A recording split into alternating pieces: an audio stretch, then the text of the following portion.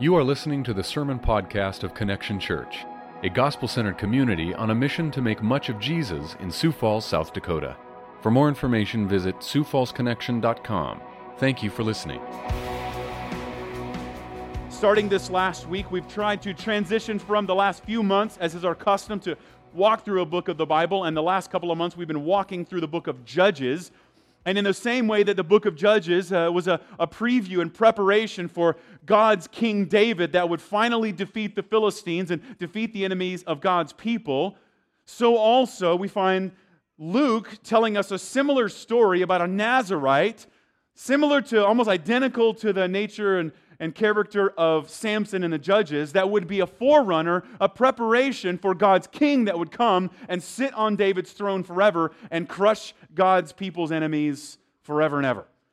And so we've been walking through the Gospel of Luke, the first chapter, and last week we began to see how Jesus is ultimately the satisfaction to the longings you've never even expressed and the answer to questions that maybe you're even too afraid to ask. Jesus comes as an answer to prayer that, in fact, many people aren't asking. And so the first story of preparation for Jesus coming is the story of the man by the name of Zechariah and his wife Elizabeth, who were older than, the Bible says they were advanced in years, stricken with age, the King James says.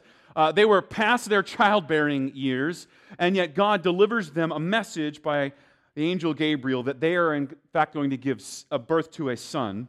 And then an angel Gabriel also visits Mary and says, you, even though you're not married and you've never been with a man, you are going to give birth to the Son of God. And the power of the Holy Spirit will overshadow you, and a miraculous thing will take place. God will come to be with His people, and you will be the instrument. So we want to pick up in verse 39 and read to the end of the chapter, where after the birth of Jesus is foretold to Mary, she begins a journey to go visit her good friend Elizabeth, who's already also found out that she's going to have an unlikely miraculous birth. So beginning in verse 39, in many ways the climax of the chapter of preparation for the coming of Jesus sets the stage, I believe, by means of proclamation, but also exhortation, how it is that you and I ought to celebrate Christmas ourselves. That is, if this is a yearly reminder, mind you, that most of the world likes joining us in one way or another, to celebrate Christmas with us. They tolerate the Christians the most around Christmas. And if we're going to celebrate the coming of Jesus, that is literally the season of Advent just simply means the coming of God, the coming of Jesus to be born on Christmas, what does it look like for us to prepare, to be expectant, and to be waiting rightly for the coming of God? So beginning in verse 39, we see the ways in which these first groups of people who celebrated Christmas waited for and anticipated the coming of Jesus. In verse 39, in those days Mary arose and went with haste into the hill country to a town in Judah. And she entered the house of Zechariah and greeted Elizabeth. And when Elizabeth heard the greeting of Mary, the baby leaped in her womb. And Elizabeth was filled with the Holy Spirit. And she exclaimed with a loud cry, "Blessed are you among women, and blessed is the fruit of your womb. And why is this granted to me, that the mother of my Lord should come to me? For behold, when the sound of your greeting came to my ears, the baby in my womb leaped for joy. And blessed is she who believed that there would be a fulfillment of what was spoken to her from the Lord." And Mary said, "My soul magnifies the Lord, and my spirit rejoices in God my Savior. For He has looked on the humble estate of His servant. For behold, from now on all generations will call me blessed. For He who is mighty has done great things for me, and holy is His name. And His mercy is for those who fear Him from generation to generation. He has shown strength with His arm. He has scattered the proud in the thoughts of their hearts. He has brought down the mighty from their thrones and exalted those of humble estate. He has filled the hungry with good things, and the rich He has sent away empty. He has helped His servant Israel in remembrance of His mercy, as He spoke to our fathers, to Abraham, and to his offspring forever." And Mary remained with her about 3 months and returned to her home. Now the time came for Elizabeth to give birth, and she bore a son. And her neighbors and relatives heard that the Lord had shown great mercy to her, and they rejoiced with her. And on the 8th day they came to circumcise the child, and they would have called him Zechariah after his father, but his mother answered, "No, he shall be called John." And they said to her, "None of your relatives is called by this name." And they made signs to his father, inquiring what he wanted him to be called.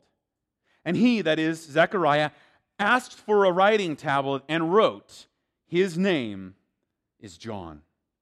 And they all wondered. And immediately his mouth was opened, and his tongue was loosed, and he spoke, blessing God. And fear came on all their neighbors, and all these things were talked about through all the hill country of Judea. And all who heard them laid them up in their hearts, saying, "What then will this child be? For the hand of the Lord was with him."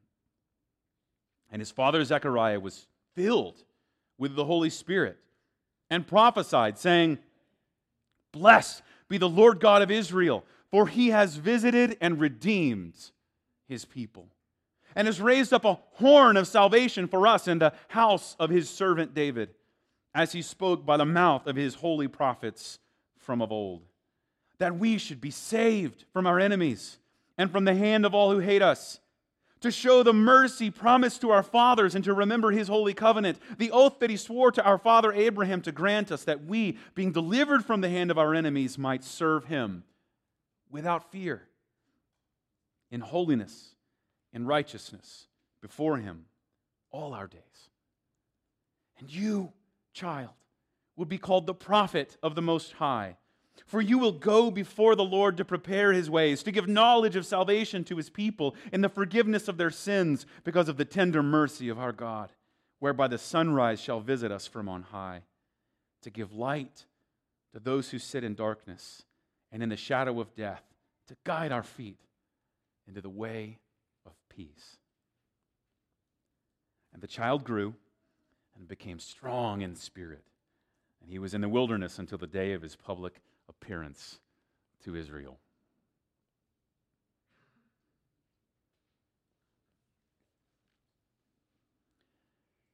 Just like as we celebrate Easter, and I hope you hear me say regularly, often we can isolate an event to the point that it actually betrays and exposes what we really love and what we really value, and in this case, what we really worship. So the example I use around Easter and around Christmas is like Valentine's Day, right? So if you only show great love and care towards the person you love on Valentine's Day, you kind of betray yourself and who you really are the rest of the year, right? And it's not really a good, take notes on this one. This is a free one. It's not really a good idea to only love your spouse or girlfriend or boyfriend on Valentine's Day, because you're showing one of two things. Either you've been lying for the other 364 days, or the other thing is like, this is just a show. And so, as with Easter and Christmas, thinking about that God has come to be with us and for us in Christ is a daily, moment-by-moment cause for rejoicing. Not just on December the 25th, any more than celebrating the resurrection, the power of God over death and sin, hell, and the grave at Easter is something we only celebrate once every spring. And so like Easter, like Valentine's Day, we can often isolate the incarnation, that is literally the taking on flesh of God to become with us and for us in Christ. And as a result, we celebrate, just like if you only celebrated that person you love on Valentine's Day, you might find yourself lying to yourself, or at the very least celebrating that thing in a way that's unhelpful. It's a lie. It's a sham. It's a hoax. And so the way I've invited you to think about this, I asked this question 5 years ago, the first time we got to celebrate Christmas together is to fill in the blank. It's not really Christmas without, and then be honest with yourself, okay, I know you're tempted to give a good Sunday school answer and you think the right answer is, it's not Christmas without Jesus, right? I know that's what you're thinking, but even then, be specific. If that's really not Christmas, what are the ways in which you celebrate that? It's not Christmas. It's not really Christmas without fill in the blank. Be honest with yourself. In the silence of your own brain, like, what's Christmas for you? What is it really? What are you really commemorating? What do you really invest in? What do you hope in? I don't miss this, that Luke actually tells us if you're going to celebrate the birth of Jesus, he gives us, did you catch this? Was an 80-verse chapter. 80 verses that are packed with specific ways in which people were preparing for celebrating Christmas. That is, in many ways, Luke is saying, this is what Christmas is like. Without these things, it's not Christmas. Without these things, you're celebrating something, but it's sure not God coming to be with us in flesh, in the person of Jesus Christ. And we're invited to have all of these kinds of expectations, ways that we are waiting, hoping for the coming of Jesus, because Christians know now, in the same way that these people waited for Jesus to come, now we are free to wait and anticipate Jesus and His return. He came the first time to destroy sin, and He will come back again to destroy all suffering, making all things new. So ask yourself, what do you celebrate at Christmas? It's not Christmas without fill in the blank. And don't run from the real answers that come up from inside you. They're meant to be indicators. They're meant to show you what you really value, what you really hope in, what you really trust in, the thing you lean on for contentment, peace, satisfaction. And that's interesting because we saw that the preview of this, the forerunner that we saw the Zechariah begin to mention at the second half of his song. Did you catch that? We saw that this is what John is going to do, and I mentioned this last week, but it's incredibly important because it's a key topic of this chapter. Repentance is the goal. Ask yourself this question: what role does repentance of my sin play for me at Christmas? What I would argue is that most of the time, what we do to celebrate Christmas is just to kind of distract ourselves from that. What do you mean? What do you mean when we talk about our sin and sinfulness at Christmas? Bring on the, and then fill in the blank. And yet this is something evidently that Luke wants us to know, that this forerunner will prepare for Jesus to come. How? Did you catch that at the very end? Same thing we saw last week. He will call these people to look for God in His salvation in verse 77 for what? The forgiveness of their sin. And so, we're meant to see some amazing things here. I want to walk through that Luke says Christmas really is. And what we'll see, I think, is a proclamation of what Christmas really is. Good news that we come to find out. And then we have, I think, some exhortations, maybe some even invitation to repent and to confess certain things.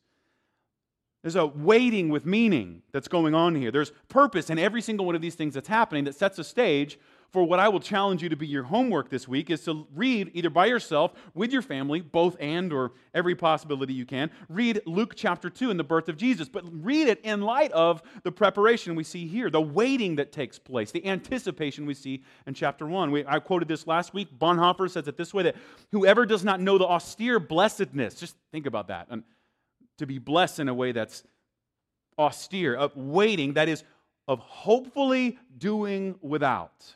That might need to be a bumper sticker for some of you. Because you don't know how to hope if you're doing without. Something different here, right? This Christmas celebration must be different. Of hopefully doing without, it will never experience the full blessing of fulfillment. And what we saw last week is that until you realize that God has come to fulfill a longing, in fact, a longing that maybe you didn't realize you had, to do something that maybe you were too afraid to ask for. We see each of these annunciations last week were met by Mary and by, especially Zechariah, surprise, fear. Like, what? Me? How? But I want you to see that where we began, now, for some of you who probably nerded out on this, especially in the book of Judges so far, or any Old Testament book of the Bible we've studied, we're meant to see here that like this is going to be like a religious history. It's going to tell us something, and so the way that Luke has organized it is what we call a chiastic structure. Now, I don't care if you remember that word, but I want you to see the point of emphasis in this chapter. And a chiasmus, that is, there's a 1, 2, 3, 2, 3, or a 1, 2, 3, 2, 1. Sorry, like a point A, point B, point C, C being the central point, and then point B and point A. And they share a common theme, but the emphasis is at the center. So if you remember last week, did you catch it? There was an annunciation that began the chapter, an annunciation, a foretelling of the birth of John to Zechariah, right? And then after that, there was a foretelling, an annunciation of the birth of Jesus. And then Mary and Elizabeth get together, and the Holy Spirit shows up. And then we have a song of worship by Mary, and then a song, a blessing of worship by Zechariah. Did you catch it? See how they're connected? And the point of emphasis we find here is the first thing that we began reading in verse 39. That in those days Mary arose and went in haste to the hill country and met with Elizabeth. Now again, this is the same as we saw last week. The Holy Spirit is the necessary source of power to accomplish God's purposes. That's especially powerful here, right?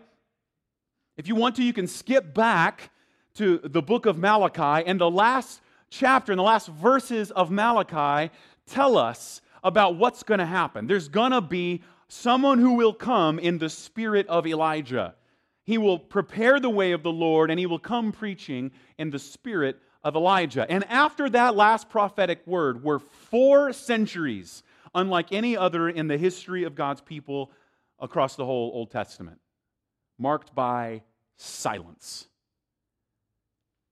There was no anointing, there was no prophet, there was no prophetic voice. And in what we would call the intertestamental period, there was nothing but silence until what happens? Did you catch it?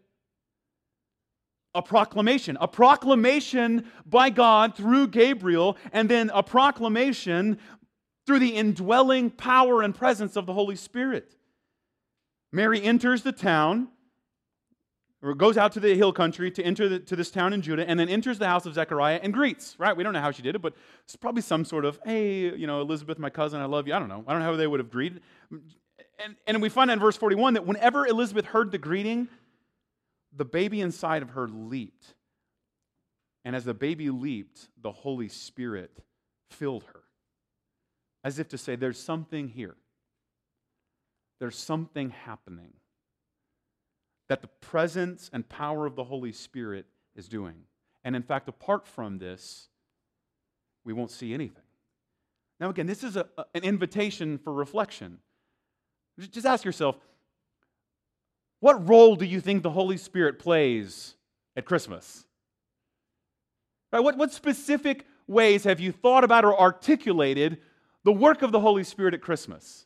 Have you ever found yourself like, you know what? If the Holy Spirit isn't present, then this is just all worthless. This is a hoax. And my guess is probably not. Probably not at all.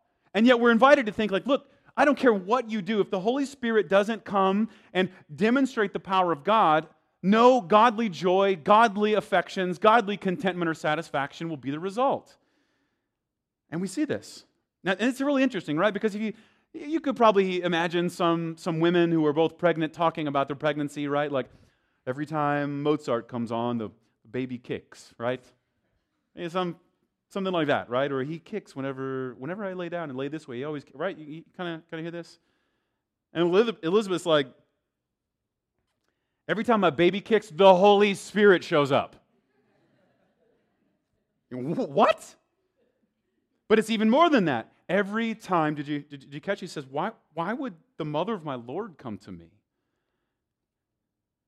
And every time Jesus shows up, the Holy Spirit comes pointing people to him. 1 Corinthians 12:3 says that no one can even say that Jesus is Lord unless through the Holy Spirit. So one of the first invitations we see here is like, what would it be like for you and I to begin to think about and welcome and yearn for the Holy Spirit to be present in the way that we celebrate Advent and Christmas? What if the thing we really longed for and waited for is the presence of God through His Spirit? And is it possible that's the most meaningful waiting? That's the thing Bonhoeffer was talking about. To really long for, to hopefully long for the presence of God, that God would come and give us Himself, is a source of true joy. And then, after this 4 centuries of silence, did you catch what happens? One of the most powerful prophetic words, the silence is broken, the most powerful prophetic word, empowered by the presence of the Spirit of God, is spoken by Elizabeth. Now, Luke does this. Luke, like the book of Judges, likes to teach us lessons through the women. He likes to teach us lessons through when we're meant to see something going on in the women, and no one talks more about the women that accompanied Jesus than Luke. And so, of course, he starts this, and we're meant to just see here, just as a side note, the kind of irony. The priest, remember Zechariah, in his unbelief and doubt, what's he doing right now? What's he saying or talking about? Nothing. He's saying nothing. And in the silence of 4 centuries, what is it that God does? He brings the presence through His Son, and what do we see this interaction, the central theme of preparation for Luke 2 and the birth of Jesus? This prophetic voice of Elizabeth, speaking words of blessing over the mother of Jesus. Behold, Mary says, I'm just a servant, so let it be to me as the Lord has told me in verse 38. And so therefore, the blessing, she says, is like, look, blessing is because you have believed that there would be a fulfillment of what was spoken to you from the Lord. Don't miss this, that in the end, Luke is saying this is what Christmas is about. It's about the Spirit of God doing miraculously more than we could ask or imagine. And what we find is that Mary is an instrument of God's grace in the most literal sense. The Eastern Orthodox Church wrestles as mysteriously with this term, calling her the Theotokos, literally the mother of God. The mother of God, right? God doesn't have a mother. There's no beginning to God. God didn't come from anywhere, and yet God in power and through the overshadowing work of His Spirit empties Himself to be a child, carried by a woman. The whole kingdom, the whole of God's kingdom comes walking in the room with pregnant Mary. Now, I think this is a powerful image that I share with you on a regular basis. I didn't know this until my wife was pregnant, but there's something pretty amazing that happens here, right? Like, whenever a woman is pregnant, she ceases to be a woman. She loses her identity, and her whole identity is her belly, right? It's like, some of you women have experienced this. Like a pregnant woman walks in the room and look at the belly. It's like you just look right at it. And I've seen perfect strangers walk up and go and place their hand on a woman's belly. What? You can't do that. But if you're pregnant, like if you're giving birth to a child, people immediately, there's something that happens. Like a woman you don't know will walk up and place their hand. And there's something amazing, right? Her whole identity disappears. And all of a sudden, the focus is what she's giving birth to. Did you catch that here? Immediately, Elizabeth is filled with the Holy Spirit. Why? Because when she walks in the room, guess who actually walks in the room with her? I say walks, being carried. It's the Lord. Mary's an instrument of grace. A powerful instrument of grace. Now look at her song, beginning in verse 46. She begins to magnify the Lord and speaks of my own spirit, she says, rejoices because God is what? My Savior. She's pointing to something. Now this is especially important for us. This is where I have to point to the text to my Catholic brothers and sisters. Don't miss this. As we see here, the emphasis of Mary's words here is her lowly estate and her humility. There is no merit on Mary here. There is nothing special about Mary. And that's really important. Because if God's favor towards Mary is based on her merit, then you and I are hosed. Because that means God's grace is just not really grace, it's just something He gives to reward people when they do the right thing. But Mary introduces us to God's grace. She's a powerful instrument of God's grace. And she praises the Lord. She doesn't make much of like, well, it's because I've been good, or because He looked on me in my humble estate. In many ways, Mary teaches us the principle that God draws near to the humble. God opposes the proud, but it's the humble that He demonstrates His grace to and through.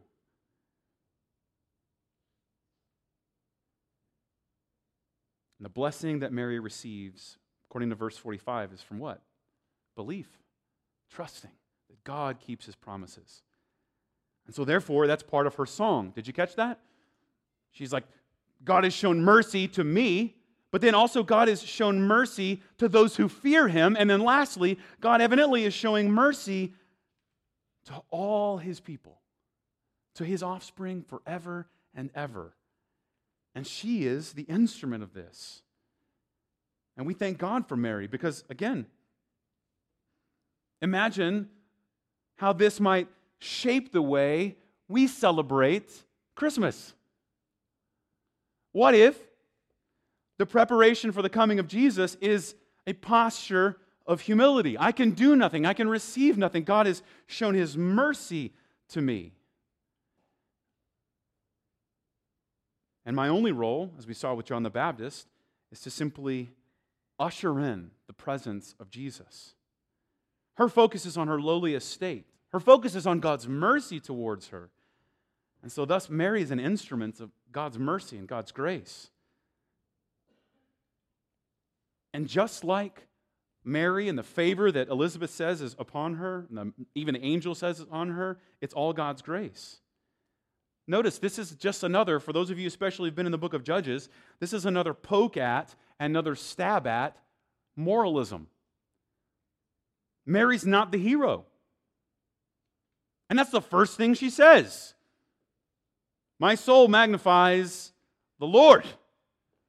My gratitude is for God, my Savior. Mary's just a recipient of God's grace and mercy. And if you see Mary as the moral hero rather than just an instrument of grace, then you will see yourself as either the hero or the villain rather than a trophy of God's grace. Because here's the thing. The world sees right through people who call themselves Christians, who deny the reality of their own sinfulness and depravity, and see themselves as examples of morality rather than trophies of God's grace.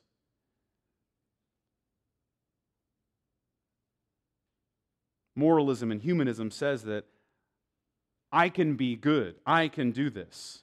But don't miss this, friend. The world sees how clean and crisp you are on the outside, but you can't keep it a secret how dead you are on the inside. We don't know how noteworthy Mary is. It doesn't even tell us.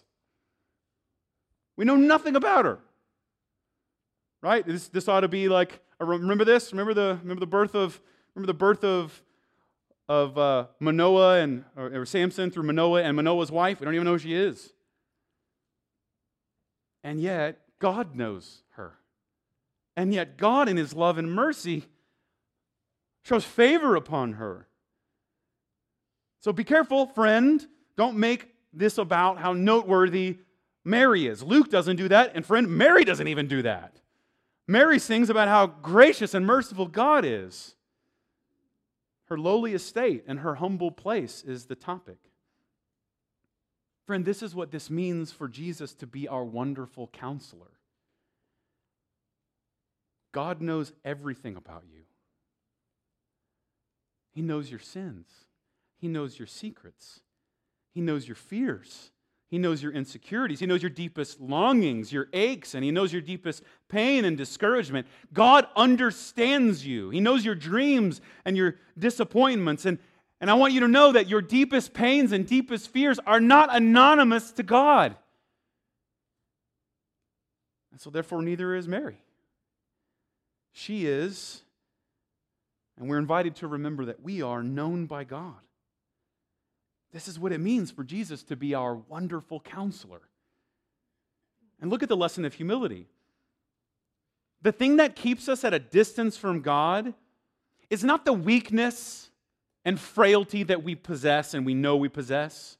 The thing that keeps us at a distance from God is the strength that we think we possess. Let me say that again. Mary shows us that the thing that keeps us distant from God is not our weakness and frailty that we know deep down we possess. The thing that keeps us distant from God is the strength we think we possess or we wish we possessed. It turns out that God shows His favor and blessing, as the emphasis of Mary's song points out, to the humble, to the people that don't feel entitled to anything. So we begin to see a beauty of God's grace. You'll see that the word magnificat, that's a fancy Latin word for the first word translated, magnify. Magnify the Lord, my soul. That's where we get that language. But just be careful how you think about Mary. Her emphasis is on her lowly estate and her humble posture. Notice, Mary doesn't say how great it will be to be a mom. She doesn't even say how great it's going to be the mom. The mother of Jesus. Did you catch it? Oh, this is an invitation for your Christmas. She says how great it is that God saved her. She says how great it is that God showed her mercy. She says how great it is that God defeats our enemies. He says how great it is that God keeps His promise to His people. They're not strangers and anonymous. Then at the closing of her song, see, verse 57, now the time came for Elizabeth to give birth, and she bore a son. We need to see one of the other things that we see kind of pointed out here is the neighbors heard about what God was doing. So here's what I want you to be reminded of as we think about, it's not Christmas without, we're introduced to, right? It's not really Christmas without humility. It's not Christmas without anticipating the presence of God's Spirit. It's not Christmas without confessing and repenting of sin. And it's not Christmas without proclamation. From the very beginning, there's a look at this, now go and tell. From the angels telling both Zechariah, who is ironically can't tell anyone. We'll get to him, he's next. Right? And then Mary, but then also even into the next chapter, right? When the angels appear to the shepherd, what do they say? Hey, this is good news, and it's going to be for who? All people. All people. I want you to see it's not really Christmas without proclamation. So ask yourself, like, did you catch what's happening? There's all these people come along. Now, you get the proverbial they multiple times. Did anybody hear that? Anybody really paranoid about the they? You probably got triggered whenever you saw this. Who's they? It's like they were all talking about it, but yet at the beginning, they rejoiced with her. Something contagious. And then after the child was born, now this is interesting. Remember, Zechariah is silent, can't speak. And this is even better.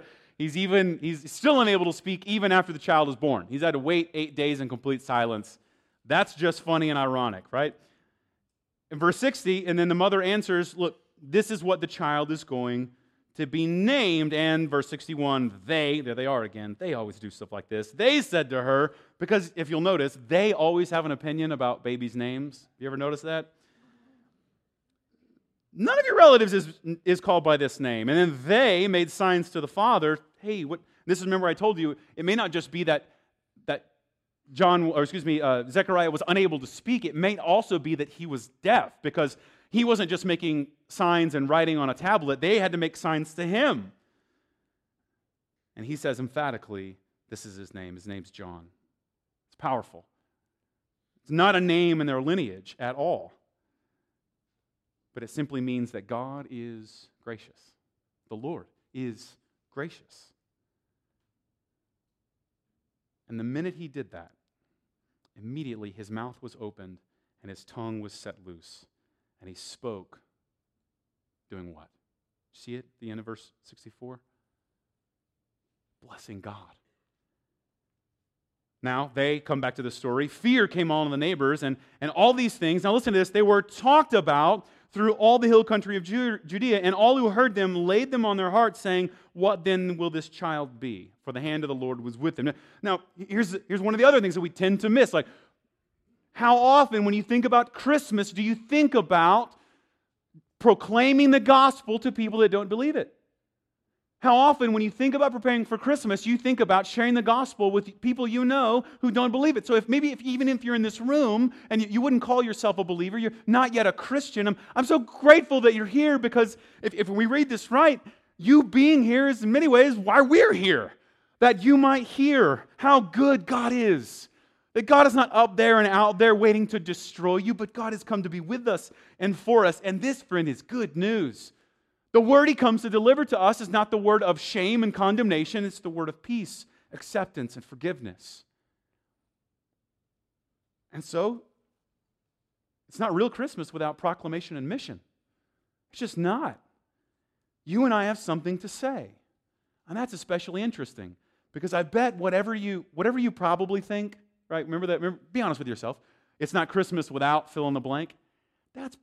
First of all, that's a place that's an invitation to repent, I bet.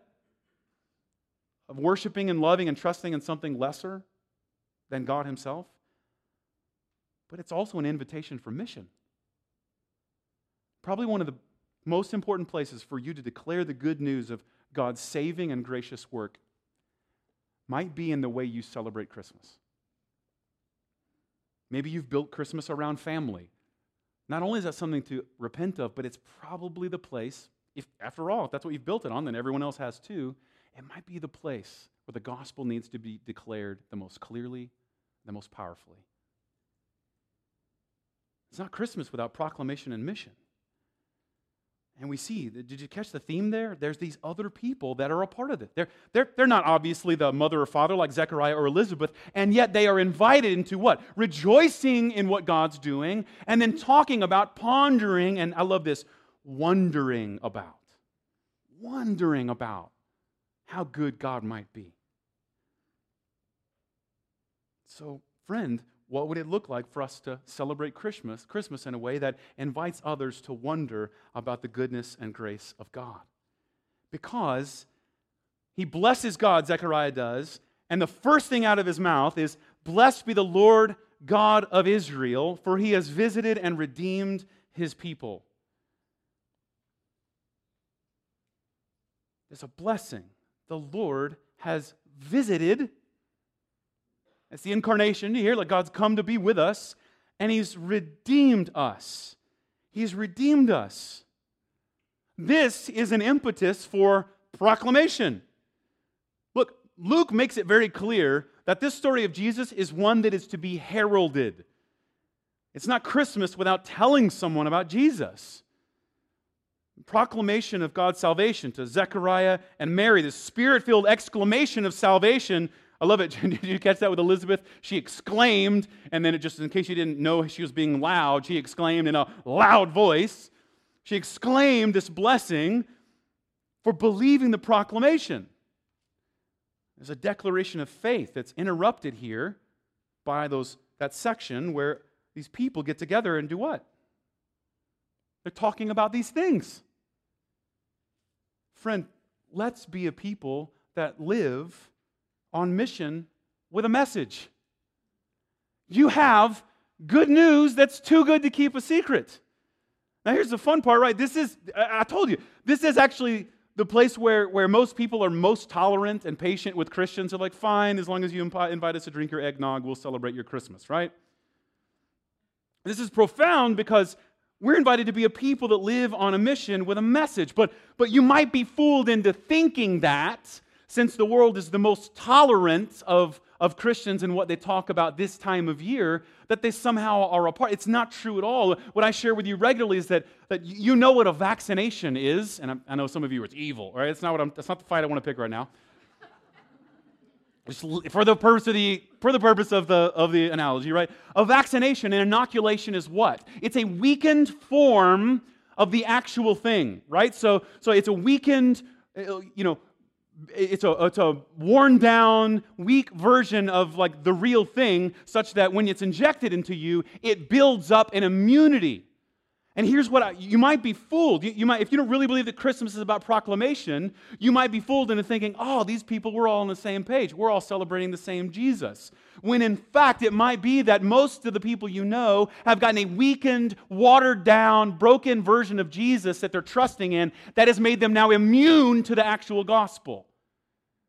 And so when you have a powerful message to declare,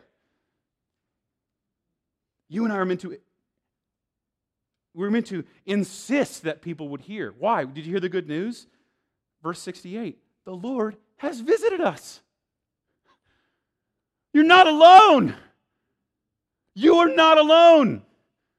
God is with us. And here's the second part. He is redeemed. This is Old Testament language. He's calling back to the ransoming and buying out of bondage that God does for His people. Christian, don't let anyone tell you that you are worthless. Do not listen to anyone who says that you are meaningless, especially not yourself. Christian, He has redeemed you. He has purchased every one of your days. He has laid His own Son to be the price that He would forfeit to win you to Himself. Don't let anyone say that you're worthless. Especially don't let that person in the mirror say it. We have good news. We've been redeemed. We're not abandoned, and we're not left for dead. You also see a picture of how Christians ought to celebrate Christmas. Did you catch that?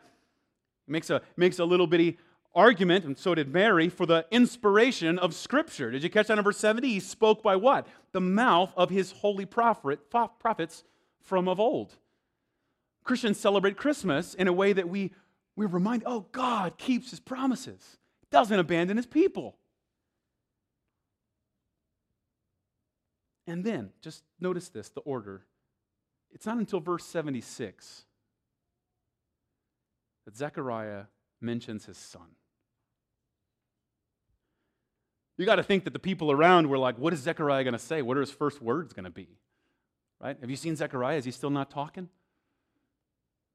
Man, I can imagine what he's going to say when he first gets the opportunity. And you notice something amazing. It turns out that the baby Zechariah was longing for wasn't his own. The real satisfaction for his soul, the real joy that has been offered to Zechariah that he celebrates and proclaims with emphasis is not the birth of his son. It's the coming of Jesus. And then he turns to, in verse 76, and then says, and you, child. And now, again, he's hearkening all the way back to the last verse of the prophet Malachi, before 4 centuries of silence. And you'll be called the prophet of the Most High. You will go before the Lord to prepare His ways, to give knowledge of salvation to His people and the forgiveness of their sins because of the tender mercy of God. Whereby the sunrise shall visit us from on high, to give light to those who sit in darkness and the shadow of death. Zechariah was longing for a child. But notice that him longing for his child, biological child, John, was just a pointer for his longing of the Son of God. The hope of his own child was simply to point towards his real hope. Don't miss that. We're invited to think that our hopes in this world are simply just pointers to our hope in an otherworldly kingdom. Our hopes in this world just point to an otherworldly hope. Remember, we are ambassadors of the world that is to come, not this one. And we get a picture of that, don't we? What I'm really excited about, not just that I'm having a son, and this is crazy and miraculous, what you need to know is that there's a king coming who's going to save us. And my hope for a son is completely encompassed and overshadowed by our hope for a Redeemer. Aren't you glad that our hope is in a coming kingdom and not in this world? Look, this is about as political as I get, because I won't sacrifice my own prophetic voice for partisan politics or any politics for that matter? Aren't you glad that the kingdom of God is not in the White House? This week, aren't you glad like the kingdom of God is not up for grabs in the House of Representatives or the Senate or any election? Like, isn't this a good week to be like, this is pretty nuts? Thank God the kingdom's not wrapped up in this.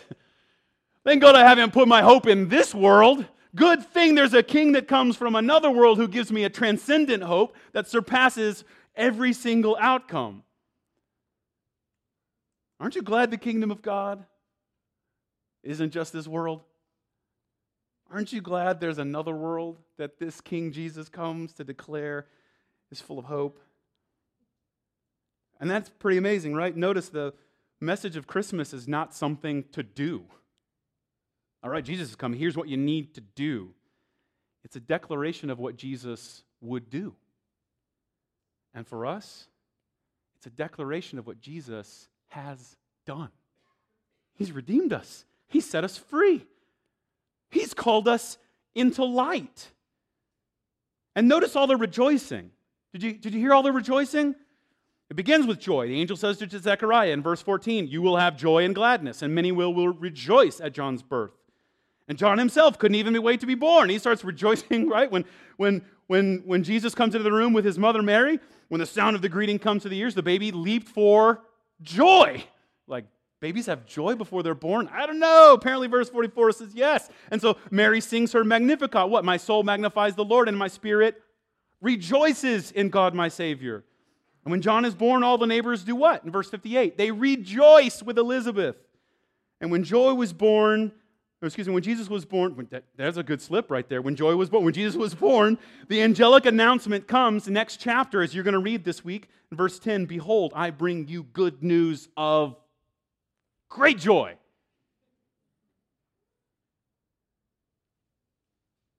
Friend, how joyful are you this Christmas? It's not Christmas without genuine joy. And here's where I want to prepare you and wrap up on this. I want to prepare you to experience the kind of Christmas Luke imagined by identifying some obstacles that will keep you from having joy in the coming Jesus. And I'll say this as a wisdom was passed on to me.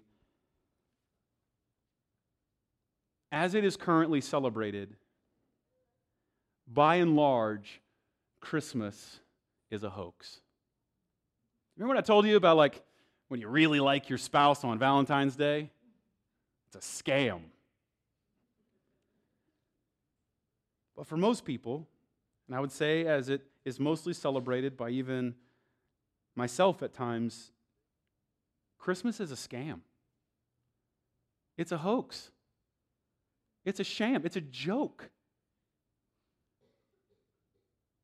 And what you rejoice in might reveal it. Here's how I know.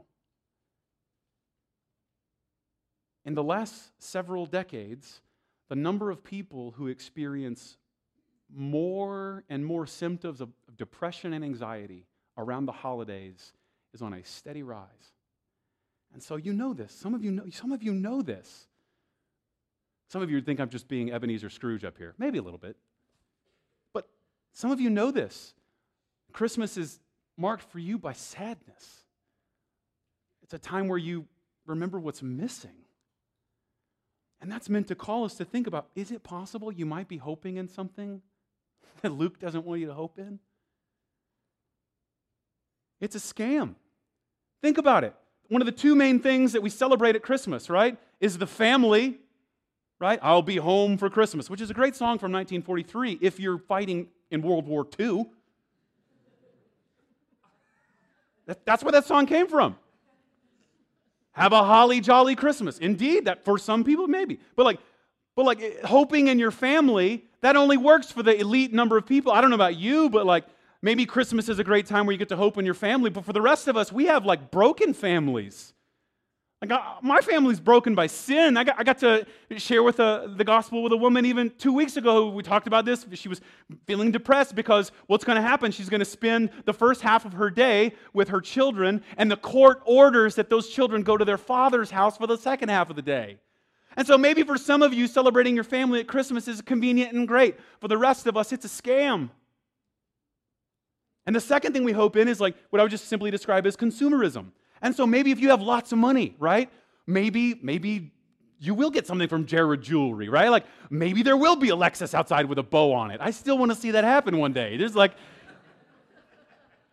But for an elite number of people whose families are perfect and they have lots of money, they can buy whatever they want, Christmas is awesome. But for the rest of us, it's a scam. Is it possible? We were never meant to think of Christmas that way. Note what the incarnation says about our humanity. God took on human flesh so that now we have hope.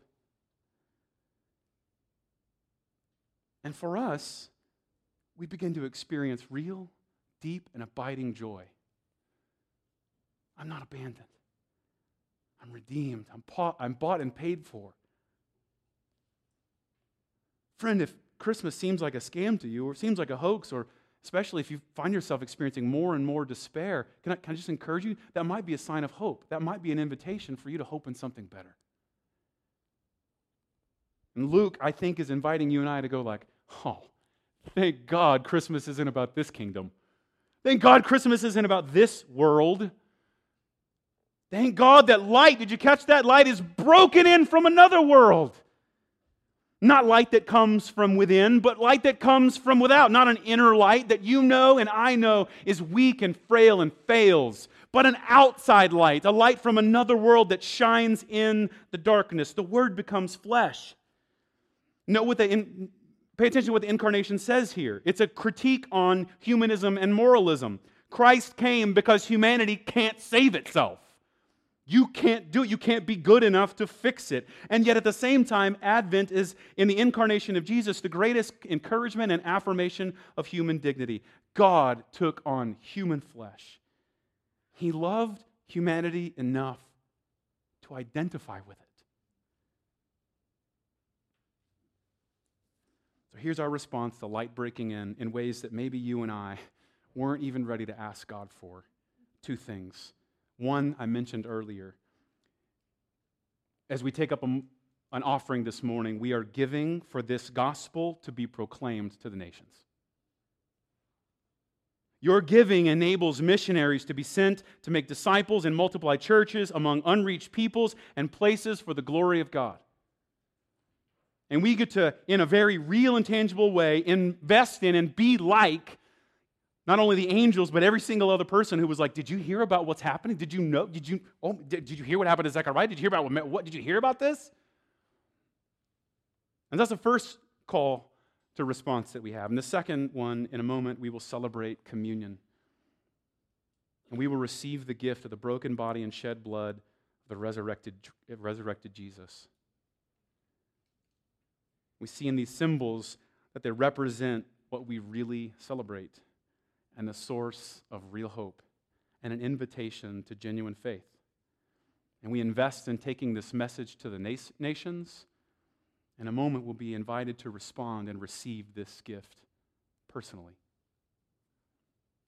So in a moment, we're going to stand together and sing, and as we're ready, we're going to be invited to take the body and the blood of Jesus in a way that I would argue is deeply and profoundly countercultural to the way that most people around us might celebrate Christmas. I'm one of them.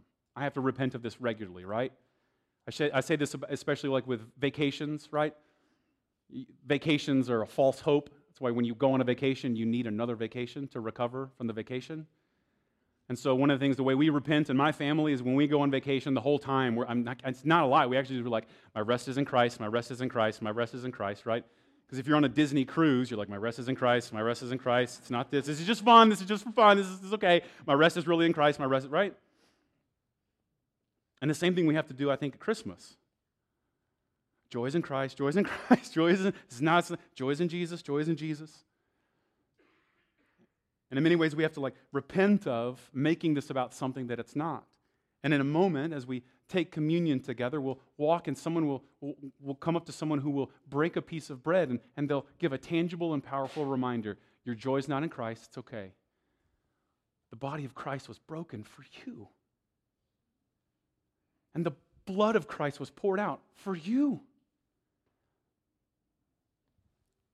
And now we know we're not alone. And now we know we've been bought and paid for. And especially maybe for some of you, the best news you can hear, that when Christ invites us to the table is not a negotiating table. The banner over the table is not do. The banner over this table is done. The love of God invites us not to negotiate or offer, but to simply receive. A gift that you and I know we don't deserve, and yet get to be filled with joy as a result. Might we respond in gratitude and sacrificial generosity to proclaim this gospel to the nations and to our families, to our neighbors, to our coworkers. But then also, might we simply out of the overflow of receiving this good news with gratitude and faith, experience joy in the midst of any season. Let's pray together. God, we thank you for your goodness towards us. We thank you for the mercy that you have shown us.